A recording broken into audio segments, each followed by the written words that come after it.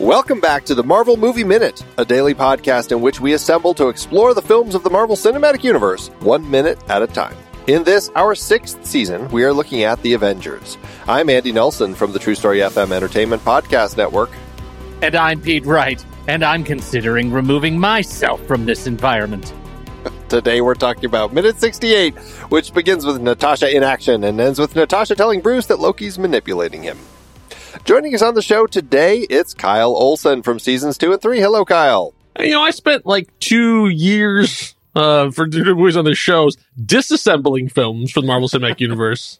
And now you've assembled. We're assembling it. So things have changed. Things have really changed. 1 minute at a time. That's right. What's old is new, Kyle. That is right. Yes, sadly, I am here representing Team Incredible Hulk and Team Iron Man 2. Unfortunately, Rob Cabasco could not join us. He got pulled away to his own avenging. So I will have to do double duty. I mean, what? There you go. Well, hopefully he'll be able to repair the hole in the sky with his own little missile or whatever he needs to do. Can we just take Kyle doing that bit? I mean, what? And just insert that throughout the show? Sure, you can just cue me, and I'll be happy to just... Do we have that on a soundboard somewhere? I mean, guys, what are we really talking about here? Missed that guy. I know. Well, my first question as we get started here. So we're going to be talking about the next 5 minutes with you. You picked a chunk 68 through 72. I don't know if it was just you or you and Rob in collaboration or what, but I'm curious, why this set of minutes? What drew you to this part of the film? No, it was me. He deferred to my judgment, basically because this is my favorite scene in this movie, and this is one of my favorite movies. And I say that what is the code word for the auteur who put this together? Tignataro. Okay, it's interesting that you have a person that we no longer like and using the name of a person that we do like, but. Well, it's your show now, so I guess there's a very specific reason. Do you know why? Very specific. No, I don't know why. In the movie Army of the Dead, there was an actor. There was an actor cast in a particular role, and Witcheroo. Okay, got it. It was Christopher Plummer for a while, but and then he died. Then he died, and that became weird. Sad. Yeah, right. Okay. And so Tig, and I just feel like if there's a person out there who would appreciate the humor in the whole thing, it's Tig Notaro. That's very true. That is very true. So as a person who was a huge fan of Tig Notaro, once stood in line for 3 hours to meet Tig. Oh, wow. Oh, dear. I was especially heartbroken when I learned that the person that I had taught me about being a feminist turned out to be a predator who used his position to inflict mental and awfulness on the women around him. So this is very bittersweet for me because I absolutely love this movie. I'm going to say nice things about it, but I say this knowing full well the person behind it turns out to be not who he presented himself to be. Yeah. Tig. Yeah. Looking at you. Ugh. Very frustrating, especially coming in on the heels of this conversation. I mean, it's a fantastic conversation that we've had between Natasha and Loki, this conversation / interrogation / these mental games, manipulations, however you want to look at it. But there have been a few things thrown around in this conversation that is pretty ugly, in particular when the truth about Tig kind of came out. Then it just made that whole scene go, Let me just say, I really hope ChatGPT doesn't get a hold of any of our episodes this season and transcribe it for the internet, because Tig Notaro would end up looking very bad. And we apologize for that. To the real Tig Notaro, we love you so much. That's absolutely true. Just say that for the internet. Tig Notaro, Marvel Movie Minute loves you. That's right. Yeah, but imagine air quotes around every time we say ChatGPT, please use air quotes around the words Tig Notaro. I think it'll get that. It's smart, right? I'm sure. It's artificial, but it's still intelligent. I mean, here we are in the Marvel Cinematic Universe. What's the worst thing AI could do? Right? Yeah, exactly. All right. Okay. So, well, we're in this scene. Let's talk about this scene before we get into the scene in the Wishbone Lab. So we have the end of the scene between Natasha and Loki. Pete and I have talked a lot over the last few minutes with various guests about the fact that this is the third time that we have seen Natasha using this very trick on people. We saw it with the Russians. We saw it with Bruce when she first talks to him. And now she's doing it again here. How does it play for you, Kyle? Do you feel like it was third time's a charm? Was it like a little too much, or does it work? No, I think it worked. I think it really works. I remember this being a huge crowd pleasing moment, like the moment, like it from the last minute where she turns. And it's just like, not like, that thing like, oh, like she's tormented, she's affected, then turns around and goes, that's what you're doing. I remember the whole audience being like, oh, I think it's great. So we get to see, because in this world of super soldiers and armor and space gods, she's a girl with a gun and will remain so through the rest of the thing. Like at this point, she's basically just a well-trained spy. Having spent a lot of time watching her every move in Iron Man 2, not in a creepy way. It was my job. Like she's no better than Jason Bourne. Like she's just a regular sort of person at this point. But like this ends up being her superpower, is that she has this manipulation thing. She can get people thinking that she's feeling or doing one thing, and it turns out she's doing a completely different thing. And also she has a soul of iron. You just don't know it. Right. Exactly. Yeah. So coming out of this, like basically to her being like, legit, like honestly, the most sincere thing in all this, the end of the scene is her turning and saying, "Thank you for your cooperation." Like, right. I believe she honestly means it. Yeah. Like, no, hey, absolutely. thanks for that. For sure. Well, that's what's so interesting about it, because it is the third time that she's done it in the film. But as an audience member, it's like I still feel fooled every time. I'm like, oh, she's doing it again. It's like I didn't watch those first two, and then this scene starts and go, oh, she's doing it again. Like it was a great surprise, and it plays so well into that. So you realize, oh, of course, this is her superpower, and she's using it well. And it's nice to see, and I love the way that Scarlett Johansson is playing the character through it, because she's really, giving a lot of interesting reactions to Loki and really making it seem like she's playing right into his hands, which of course, is him with his ego thinking that, of course, this is exactly how it was going to go because I'm so good at this. Right. I think that's one of her other things, is that she's really good at reading people. So she knows exactly what it's going to take to, like, because you can see the difference in how she approaches Banner versus how she approaches Loki. Like that, there's still, it is a manipulation, but it's a very different thing. It's interesting to see now coming into here how different she is from Iron Man 2, because I feel like she was really underutilized in Iron Man 2, and now in this, you get to really see her shine. For sure. That earns her place on the team right there. Yeah, even insofar as she and Renner have their conversations later about how bonkers it is that they're humans in a world of gods and superpowered beings. I feel like she absolutely earns her place on the team, not for many reasons, not for the least of which that she's able to see in Loki just how wired for ego he is, and to play him like just a perfect fiddle. Like he comes at this imagining that he has the upper hand, not knowing, even as she is manifesting tears in her eyes, talking about, her history, that she's, that she's actually been playing him the whole time. Yeah, it's basically that, like, just a couple lines of dialogue from the last minute become the basis of an entire movie down the line, and we still don't have all those answers. Right. Right. What happened in Sao Paulo? Come on. I know. It's so much. Somebody had to write fan fiction about that.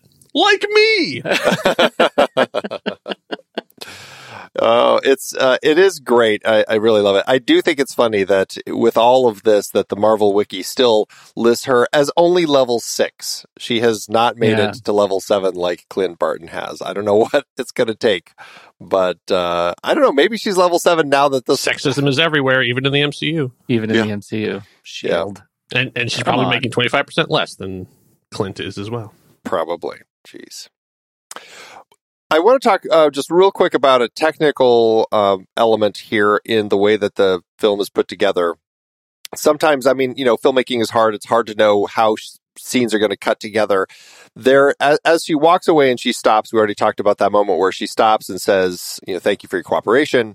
And we have a cutaway to Loki. When we see her, she turns toward camera and she's looking toward the camera, but like kind of a little off screen left. And then we cut to Loki, and instead of like a reverse shot, we're left with a profile of Loki also looking screen left. And that cut, it makes sense, I suppose, in the scope of, we were just in the scene, and so we understand kind of who they are and where they are. But it ends up feeling like they just didn't end up having the right shot of him to cut to. And it's this very minor thing, but it's one of those things, especially when you're breaking a movie down minute by minute, where you really start noticing the shots and how they're constructed and which ones are working and which ones aren't. Yeah, I sort of took it as opposed to him looking on at her in like anger or whatever. It's him turning to the side, going, "What just happened?" Like it's sort of like the looking away to be like him replaying the conversation in his head. Like, how did you do that? Yeah, I think you could probably see it that way. You're probably right, though. It probably was like he needed a reaction shot. He didn't have one, so he got what he put in what he could. Yeah. And then, but because of, exactly what you just said, I think that in the editing room, they probably said, you know what, but if we do it this way, you can read it that way. And I think that's where they get away with it, right? Yeah. Yeah. So from this, we cut to this random internal workings of the helicarrier shot that shows us like this platform in front of there's a blue light behind a panel, and then the camera booms up and pans left, and we reveal the window to the Wishbone lab. It's a strange shot that is inserted here that I guess is just designed to get us from one level of the helicarrier to the other, getting us from the level where the prison is up to the level where the lab is. And it's also designed to provide character movement because as we come up, it allows Fury to come in. And I guess the only other reason that it's here is just giving us some geography, because we are going to need to have seen this space where Bruce and Natasha are actually going to land when they get blown out of this very window in a few minutes after the explosion hits the ship. Yeah, I always appreciate a geography shot. Just like let me see the room, let me see sort of where everything is before it all kicks off. I think it's that the latter. I think it's showing us it does connect there. I also think that's where Cap comes from. Oh yeah, from his hunt. As I was watching it go on there, because like he's the next person. Like after Fury comes in, he's the next person that comes in. I think that's where he came from. I think he comes up from in the bowels of the ship with the gun, and that's where he comes from. And then when he arrives with his new toy. Yeah, that makes a lot of sense to me. Yeah, it's definitely a shot designed to give us a sense of people are moving from one place to another. And let's start with Nick, because Nick walks in. It is one of those shots that is just designed to give us a sense of space. So, because we're going to need to know it. And so, yeah, to your point, it's appreciated. It's just a little funky of a shot, but at least we are getting some of that in here. So we know where these spaces are. It's a little bit of a funky, it's a funky space. I don't actually, envy them trying to shoot practically, the combination of sets and green screens that are required to make this thing a reality. And so to me, I think the mechanical purpose of this shot is satisfying, right? I like knowing how they all come together. That makes a lot of sense to me. So, have you guys figured out the geography of the ship? Because I'm always trying to figure out where this is. So this is out the back? Yeah, the Wishbone lab is the bottom back of the ship, and then the opposite direction. Like if you walk out the doors and go the opposite direction, you're going to walk up to the bridge, which is at the front bottom of the ship. And this Wishbone lab has these two windows on either side. The one that we're coming in through is on kind of the fore, I guess I would say, side of the Wishbone lab. And the window that we see behind Bruce and Tony as we come into it, that's that big open space with the big, I don't know why there's this giant hangar sort of thing there. It's not like we see ships coming and landing there like you would in a spaceship, spaceport sort of thing. I just imagine it's more like a carrier, like it's an elevator that takes them up to the surface. Oh. Yeah, I don't know. That's how aircraft carriers work, right? But it's a huge open space all the way to the back and opens up in the bottom as well. Like the whole bottom is open. So I don't know. It's a really funky design. I'm not exactly sure why they felt they needed this much space, other than later in the film, we are going to need to get a Quinjet in here to shoot at Hulk. It's like, is that the only reason that we have this here? I don't know, but perhaps. It's the colorectal laboratory. You're welcome. That's canon.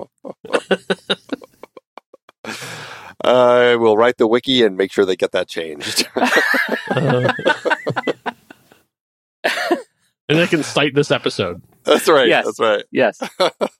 Well, all right. We're coming into the Wishbone Lab here, and this is the scene that you wanted to talk about. We're starting. We have Tony and Bruce sitting here. They have been poking away, or I should say Tony specifically has been poking away, trying to crack into S.H.I.E.L.D.'s systems here.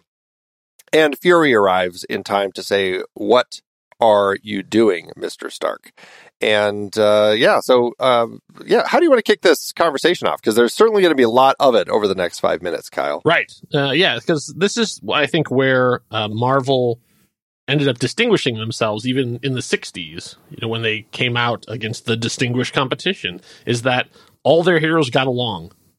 Like, all their stuff, like, Justice League was harmonious. Like they were all buddies doing anything. And then in the 60s, when Stan Lee sort of came up with this and started then having characters interact with each other, and Avengers, they did not get along. They ended up fighting each other. Like my second favorite scene is one you guys have already done, which is the fight in the woods. Sure. Like, because that's pure Marvel right there, of like, hero meets a hero, does not understand, really bad at listening, antics ensue. And so we're going to see that right here, is that all these characters who are all heroic and all righteous and all correct in their individual bubbles are about to start ping-ponging off of each other, partially due to machinations, but everything they're saying is true, and the things that they believe, it's just being exacerbated by an outside force. And that's like, that's pure Marvel. And you can see that it ends up influencing a lot of the films and comics and everything that comes afterwards, where they're just like, oh, people want to see heroes fighting heroes. Like, no, that's not the point.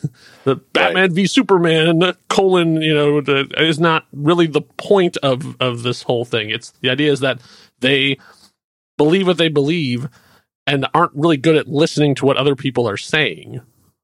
And so they do it. So this is why I love this part. And it is exceedingly well written. I think that this minute kicks off one of those like legendary dialogue runs of Tig Notaro. That's right. It's just, there is a skill. There is just a skill and a natural ear for how these conversations unfold. And they all sound different. Yeah. It's like coming from the same pen, and yet this is the skill of good dialogue writers. Aaron Sorkin has it too, that like you can have, even though it's one person, they're all using the same sort of thing. They all sound different, and yet still has that same flow.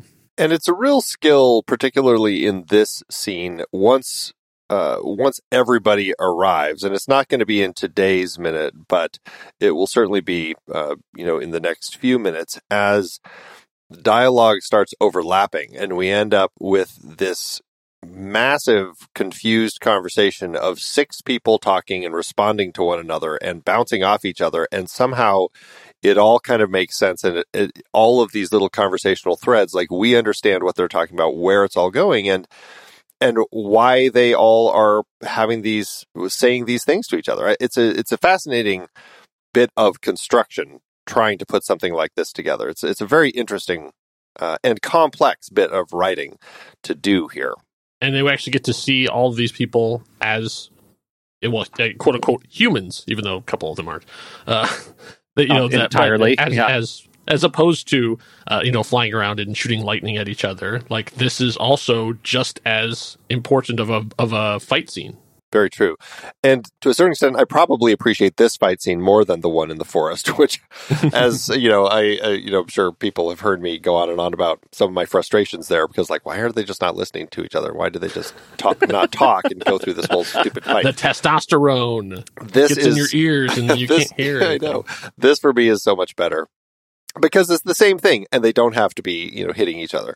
And I find that this sort of conversation and this sort of battle, as they're trying to figure all these different puzzle pieces out, is really interesting, because here we have Fury walking in. He's upset because he found out he and Maria Hill got this notification on their screen up in the bridge that there was a virus. I don't know why it's saying a virus is detected, but it did. And so Fury comes in. He's pissed at Tony because Tony has been trying to crack into his system. Tony now has apparently fully swung Bruce over to his side.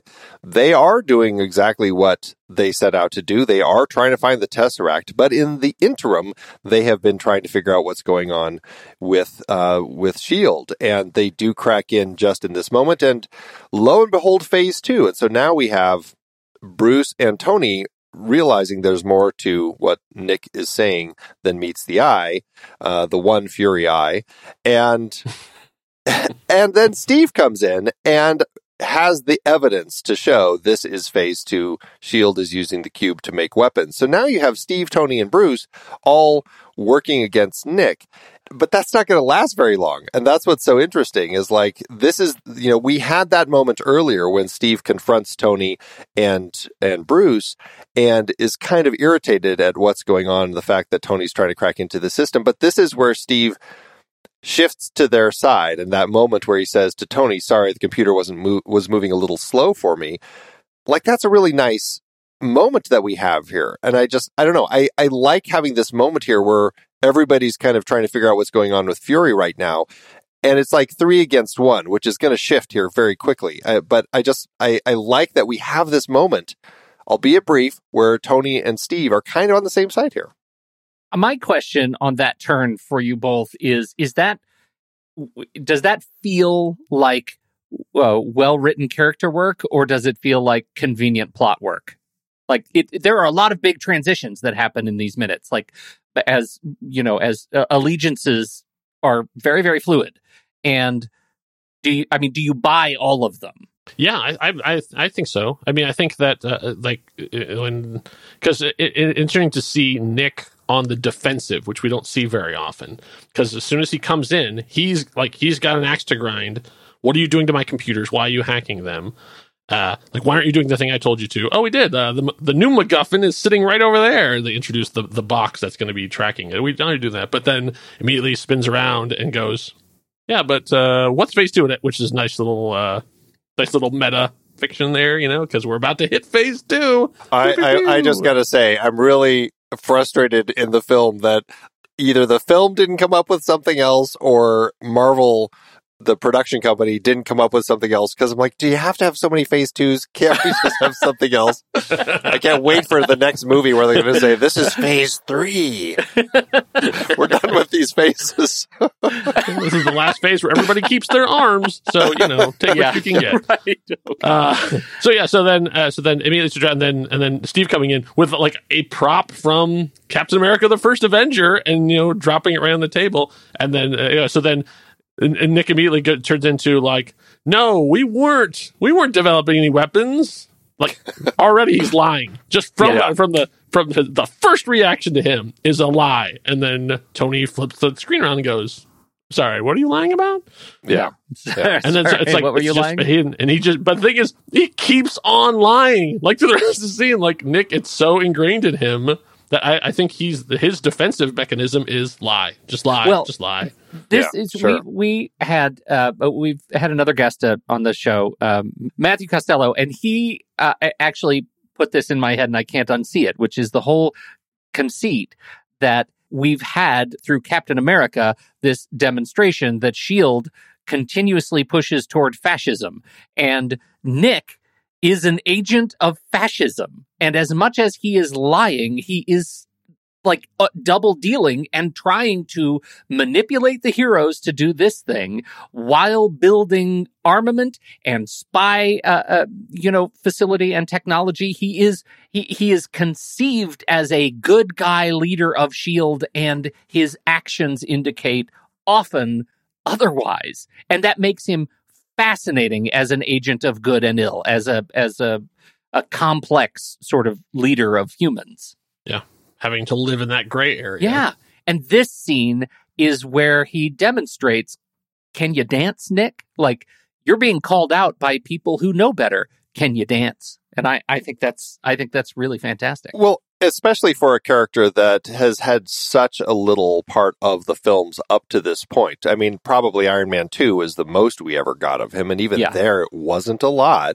Yeah. And now he's like at the forefront putting this team together finally, and we get to see exactly what that means. And I mean, we've talked about this from the start, like, when he was talking to Captain America in the boxing ring and the reasons that he's talking, the things he's saying to him. And it's like, it doesn't sound like you're really kind of being as transparent with him right now as you should be, especially for a person who knows more about the Tesseract than you probably do. Like, it's just interesting the way that his character has been kind of playing everything. And, he's certainly an interesting character. We should say that, by the time this episode's coming out, we're probably a month away from Secret Invasion. So getting definitely a little bit more of him and his story. We'll see how that changes. But at this point, it is this real dance that he's constantly having to do through this scene. And the way that it's playing out here, we'll definitely get more tomorrow as far as kind of some reasons that when he starts kind of admitting some things. But at this point, trying to kind of come up with this whole thing and seeing how now Steve is starting to realize this is that, we talked about this when he gets that seed planted in his head by Bruce and Tony a few minutes ago about, why he is the spy, and he goes off and finds these weapons. This is that turn that we're starting to see with Steve of starting to realize that the world hasn't changed a bit, as he says. It's just like this interesting growth of Steve, I think, as we see kind of coming into this scene. And I like this moment here where we're getting this conflict specifically between Tony, Steve, and Bruce poking at Nick, because all of this is about to shift, because then Thor and Natasha walk in, and now we have pretty much our team, barring Clint, all here in this room. And he's on the way. He's on the way. He is on the way. And and then as Natasha comes in, she sees the tension because, Bruce asks her, did you know about this? And I guess I would have to assume she didn't because she's only level 6. But who really knows? But that's like Natasha. You never know what she knows. Exactly. The ultimate poker face. Like, even more, she keeps her cool better than Fury in this whole scene. Yeah, no, she really does. But the way that she ends up playing this, and this is what's interesting, and this is going to be something that starts creating more conflicts, is her focus, instead of responding, is looking at Bruce as this potential threat and kind of shifting the conversation to say, you know what, you might want to think about removing yourself from this environment. Yes. I think that the fact that that's her only line really in this scene is really telling, because the only thing we know that scares Natasha Romanoff is the Hulk. So that is, for her, an admission of fear, but she's keeping it ice cool, like, hey, maybe it'd be a good idea if you stepped outside or whatever. But, internally, she is like freaking out. We got to see that fear back when Bruce yelled at her back in Calcutta. We got to see it on her face, that real fear. But like, she is, I think, just as afraid right here, but she's keeping it under control. Yeah. Side question: do you have a strong history with the character Black Widow Natasha? I mean, I've been reading comics since the 80s or whatever. So she has always been sort of in and out. Like, she was already a full-on Avenger by the time I was reading her stuff. Okay. So I mean, like, I never got to see the transition. Like, because she came in as a villain, obviously, and then went over that way. But she, in a lot of ways, this movie sort of shifted the power positions of because she was never really that central of a character outside of Avengers. Right. Like, she basically was another Avenger, and she was there and she was gone, and she was there and she was gone. In the same way that, like, when the Iron Man movie came out, nobody was talking about Iron Man. Like, Iron Man had some horrible runs, and that character was on ice. Like nobody really wanted to touch him, and then the movie sort of brought him back into prominence. But in the same way, all my, I think we're in situations like this where she's one of the team. I don't remember ever reading anything of her solo. Yeah. At what point did she get her own solo stuff? Do you remember? But very much from her prominence in the movies is when she sort of got her own. So I think she had, if I remember right, I'm sure comic book fans will correct me, but she had some miniseries, but had never had had her own solo book that ran for a while. Gotcha. Since Pete had a little side question, I'm going to throw my own in. This is our first chance to chat with you about Mark Ruffalo as Bruce Banner and Hulk. How does this play? We've kind of been waiting to talk to you about Mark Ruffalo, especially since you did a whole season on Edward Norton as Bruce Banner. How does he work for you? Yeah, I mean, I'm a big fan of Edward Norton's portrayal. I think he did a great job in that thing. But it's a very different energy. Because Edward Norton has that sort of like you can see the intelligence, but you also can see that he's just a little bit frantic, like he's a little bit on edge all the time. In some of his best roles, you can see that there's that sort of manic energy to him, and Mark Ruffalo doesn't really have that. So it's interesting to like sort of shift it because it's they weren't trying to just swap people the same thing. It's a very different feel for him too, but. I guess Ruffalo is much more soulful, so you really get to see much more of a wounded animal kind of thing. Like you can see that like the time has you can kind of see the emotional damage that he's suffered on this thing, and also the fact that he's been on the run and off the radar for all this time and still trying to help. Like that's a very different feeling than the end of the Incredible Hulk, where you see him like embracing the beast essentially. But now in this one, we've got a completely different direction. That he's, completely trying to stay away from it and trying to have as much Bruce time as he possibly can, and it's so much so he's now calling him the other guy. Yeah, like he's at this point he has entirely bisected it. Like it's basically like. He's gone full on Jekyll and Hyde, where he's like, it's another person. It's not me. It's that guy. Right. But yeah, but I said like obviously he gets I think better as it goes along or whatever too. But like I think he comes out really strong from the start in this. I think it was jarring, but like I really think that it was good. I mean, I don't know what the back and forth was with Edward Norton. If he. I don't know. I think he was entirely happy with how he was treated or the ideas that he put forth that weren't followed through. So if that was what came away, or if it ever even got that far. Yeah. So I don't know if it was bad blood or anything too, but I'm always hoping secretly that they'll do some sort of multiversal crossover or something or other, and we get to see the two of them together, because I think that would be a really exciting scene. That would be exciting. Absolutely.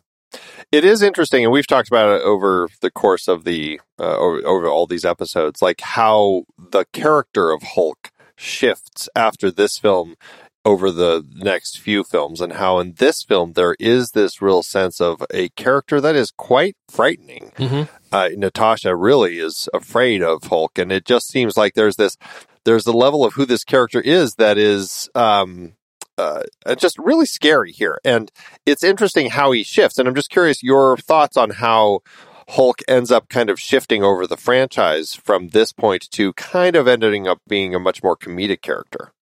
Yeah, I'm. It is everything that happens sort of from here all the way through to where we're at now with Smart Hulk, and I don't want to spoil what ends with She-Hulk, but him taking another role in his life.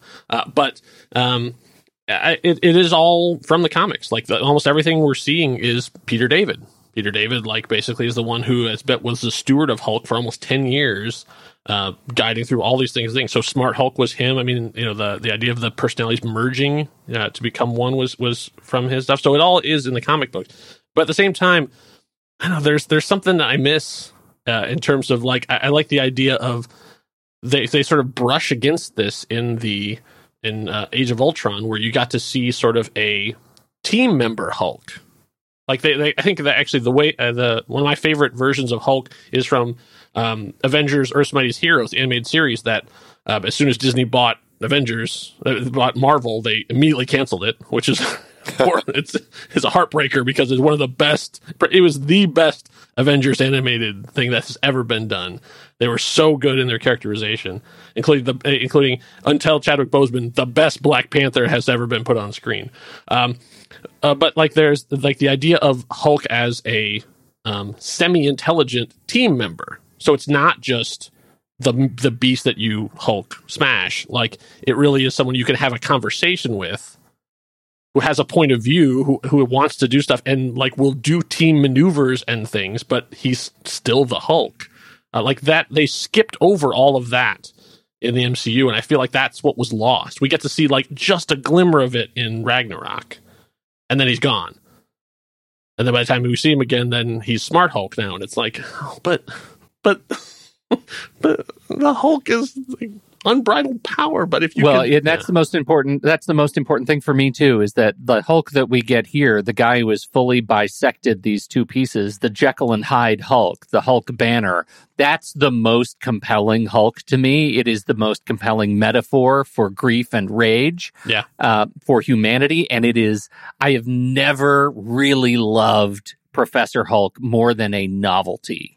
Right. That's all it is. It's trivial to me. Yeah, I haven't seen a run that really manifests that Hulk, the reason Hulk exists as a team member, in a way that's satisfying at all. I would love to be challenged for that. Yeah. The idea of like the creator and destroyer. Like Banner builds, Hulk tears it down. Like that's the thing. And the person who all he wants is a quiet life, and it's the one thing he can't have. All he wants is to stay in one place, and he can never stand still. Like it's the thing. And he ends up being his own tragic hero because he has to take the monster with him wherever he goes. So that means he has to keep going. Like that's the sort of push pull of the Hulk. When you sort of combine it, then it's like, well, you could just bring in Hank McCoy if you want to just have a smart monster guy. Monster guy who can hang from chandeliers by speed. I mean, like I said, it's a legitimate thing. It is from the comics. I get it, but there's a reason it didn't stick.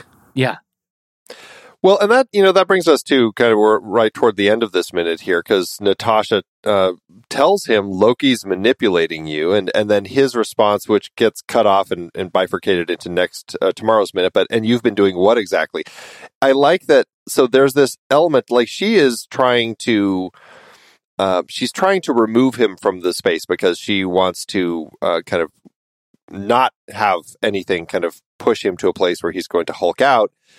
And he's pushing back. And I think that's actually a really interesting character trait for this particular Hulk, where he's like, and we'll certainly find out why as he gives us his reasons and everything about, how he can control himself and whatnot.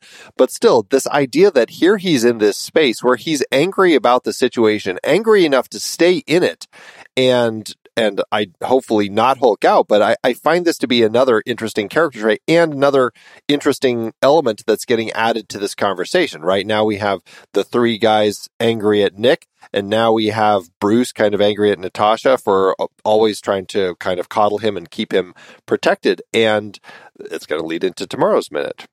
It's almost as if the superheroes are aligning and taking sides. But don't worry, they're keeping everything really civil. In advance of some sort of internal civil war. Yours is better.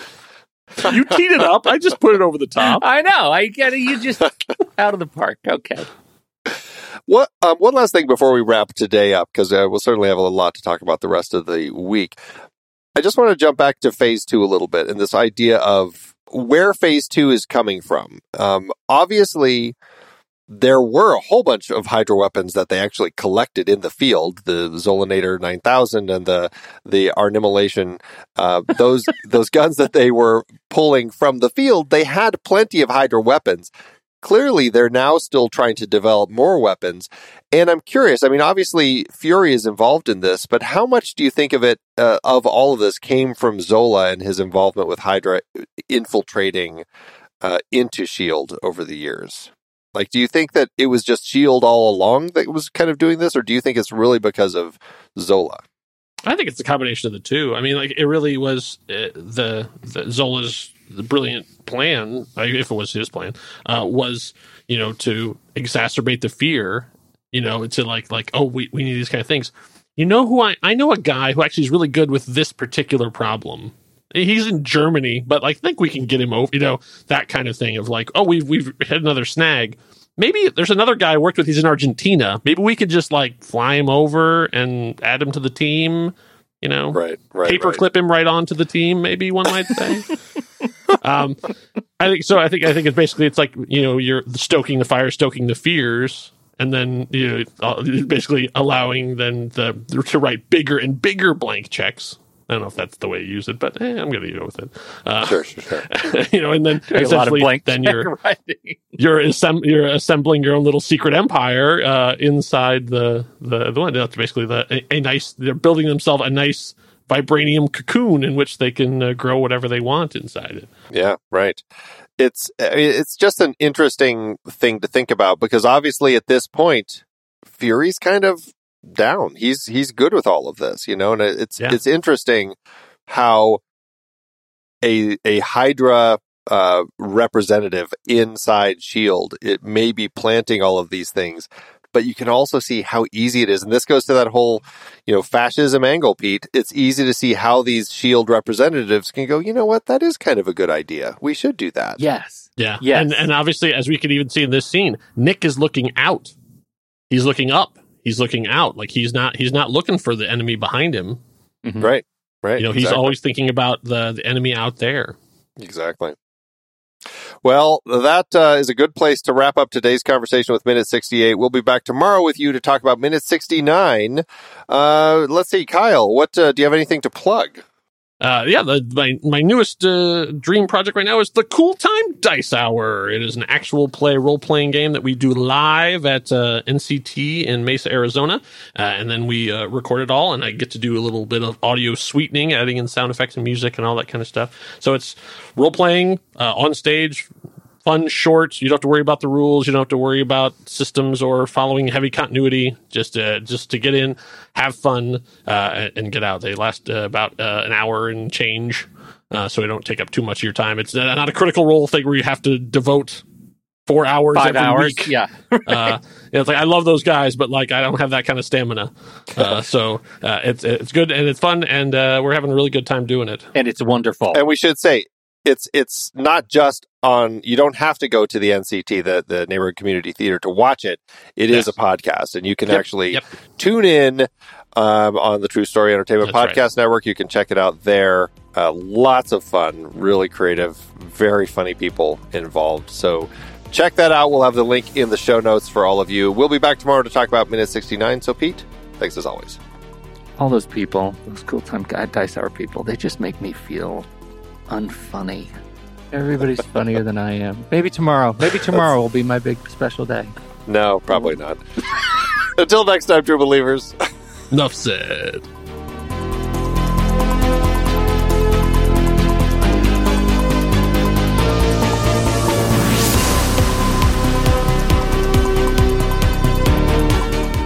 Marvel Movie Minute is a production of True Story FM, engineering by Andy Nelson. This season's music is Message to the World by Anthony Vega, and this season's show art is by Winston Yabo. Find the show at truestory.fm. If your podcast app allows ratings and reviews, please consider doing that for our show.